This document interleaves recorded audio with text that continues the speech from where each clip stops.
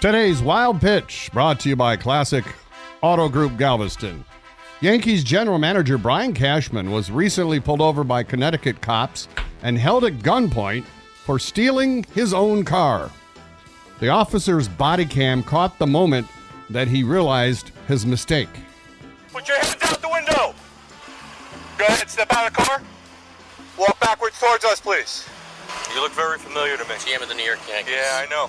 Apologize for the embarrassment. Whoops. What Brian Cashman needs to steal is a starting pitcher for the Yankees, or they're going to lose to the Astros again. That's today's Wild Pitch.